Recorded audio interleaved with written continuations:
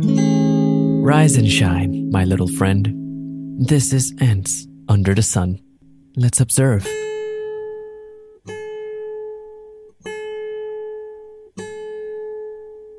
Yokohama welcomed me with clouds. A city south of Tokyo with a wonderful port.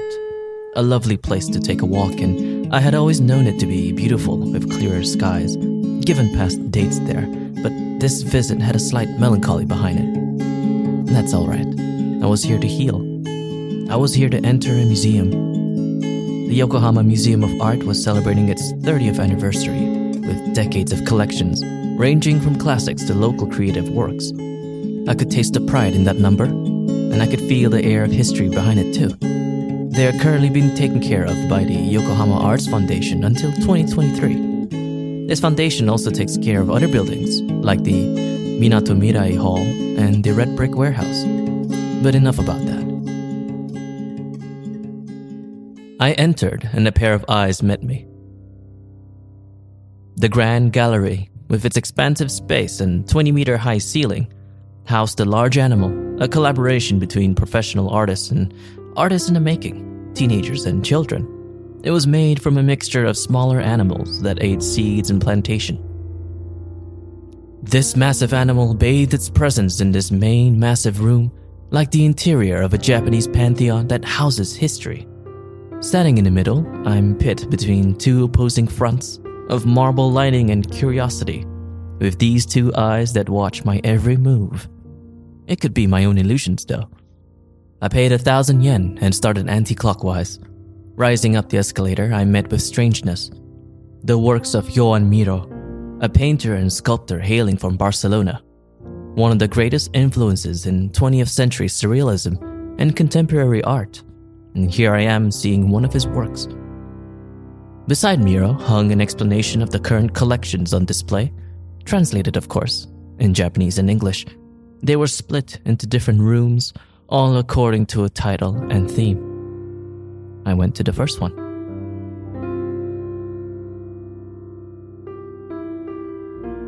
The first room, Reflections of Passion. It was darker, with strong spotlights to indirectly highlight the specific arts in question.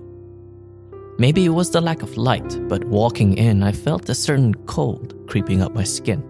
It could be the emotion at work. People were observing in silence, a dark and moving crowd going anti-clockwise again. One kid was shouting in excitement near the entrance, being told to shush by his, I assumed, mother, with his little brother in tow. They followed the atmosphere soon after. Here's a small excerpt from the description.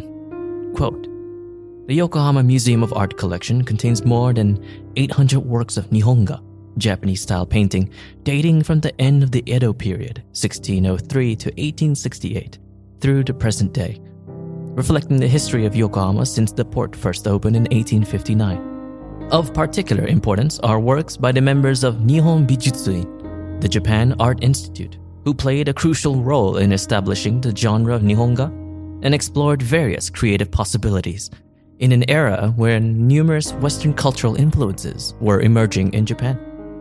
Encounters with Western painting led to new interpretations of old subjects, as characters appearing in classical Japanese literature, such as the Tales of Ise, and in No and Bunraku plays were rendered realistically with volumetric substance." End quote. This section was mainly led by the Japanese contemporary artist Tabaimo. Real name is Ayako Tabata, internationally renowned for her thought-provoking video installations. One such installation, titled Aitai Jose, was available for viewing here. According to Tabaimo, Aitai Jose combines several Japanese words: sotaise, which means relativity; aitai, which means to miss someone; aitai jini, which is the act of double suicide by lovers, or more commonly known as shinju; and jose, which means woman. It's based on two stories.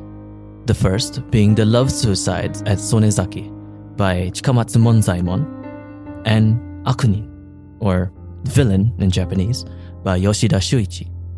She brings in two characters from each story, Ohatsu and Kaneko Miho, two women involved in the sex industry and who fall in love with men in their respective stories, and brings you two different perspectives on love through this video installation. It's a bit difficult to describe the installation in words, but let's try. Her statement read the following, quote, "I feel that Ohatsu, who chose to die for love, was someone very different from me. At the same time, I had a sense of sympathy with Kaneko Miho, despite her unusual occupation, and after I finished reading Akunin, I felt like she was always with me. I hope that the stories worn by each character will interact and react in this room, and spin personal stories for each viewer." End quote. The statement was paired with a moving animation of a sofa and table representing Ohatsu and Tokube, her lover, in a room represented as Kaneko Miho. These objects were slowly engulfed by dark love. They were sex workers, women of the deep, dark desires of humanity, professionals in satisfaction, yet they fell in love. They fell too far, and in so become engulfed by what they wanted all along. I continued on to see painted illustrations of our fears, of specters, demons, ghosts. Back then, that was the most prominent way to visualize our darkest fears. Fear could be found in their eyes, or is it my own fear reflecting back at me? We'll never know. I met with Nihonga, Japanese art from the 15th, 16th century, and instead of the usual hokusai or echizen, we were met instead with Kiyotaka and Yamamura Koka. Instead of great tidal waves crushing small boats, we had people, greater disasters than what nature can offer. Especially embedded in my varied memory were portraits of Kiyohime, a woman painted in flat, beautiful colors. I guess there were plenty reflections of passion when it came to music, with koto, or portraits of courtesans from the 1900s. We could interpret it that way. The greatest elements of passion came from lust, or an overstimulant pair of ears. There were notes that can cause one to paint, or friction that can cause one to come to the canvas. Still, taking this in, I was stopped by one of the staff to switch from pen to pencil. "Nen no tame," she said. "Just in case." She gave me a pencil branded by the museum. Weird, I thought to myself. Maybe there were others doing the same thing. Someone must have done some damage. Well, I had to oblige.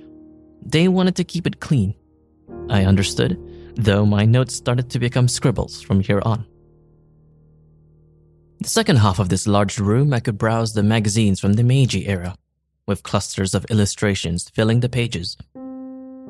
They weren't on woodblocks, which is what we normally expect of Nihonga, but similar in intent or feeling.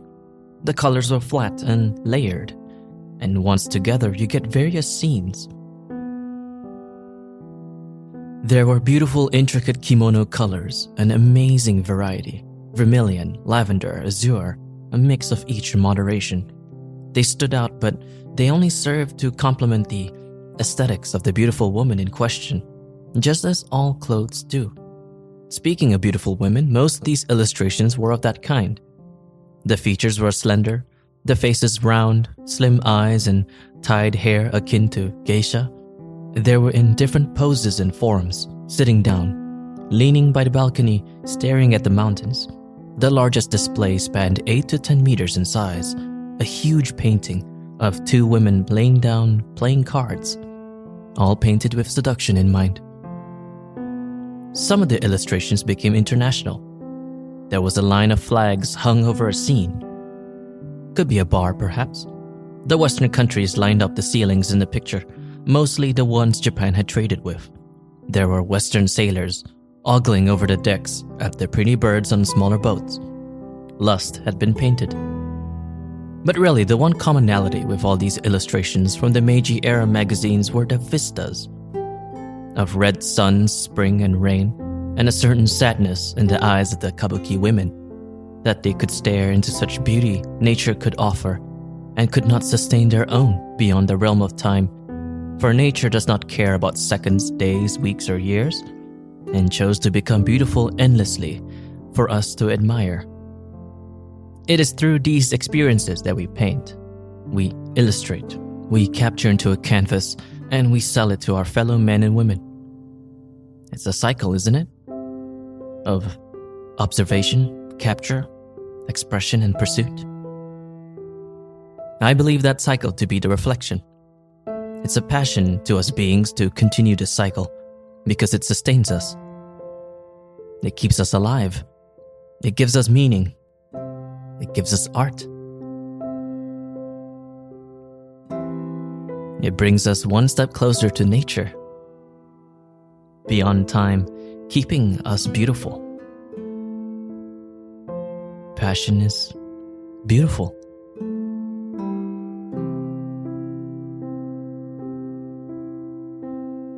I left the room and carried on to the next one.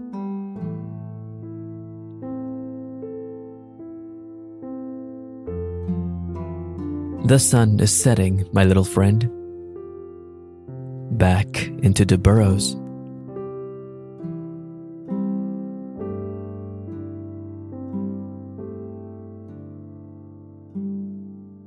This was part 1 of the Yokohama Museum of Art.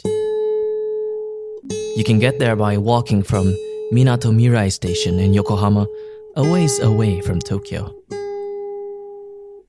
It's a lovely place for a getaway. Ants Under the Sun is a podcast created, hosted, and written by Norman T. Chella, a Malaysian of the Iban tribe from Borneo Island. That's me. For more on this show, you can check out that'sthenorm.com/ants.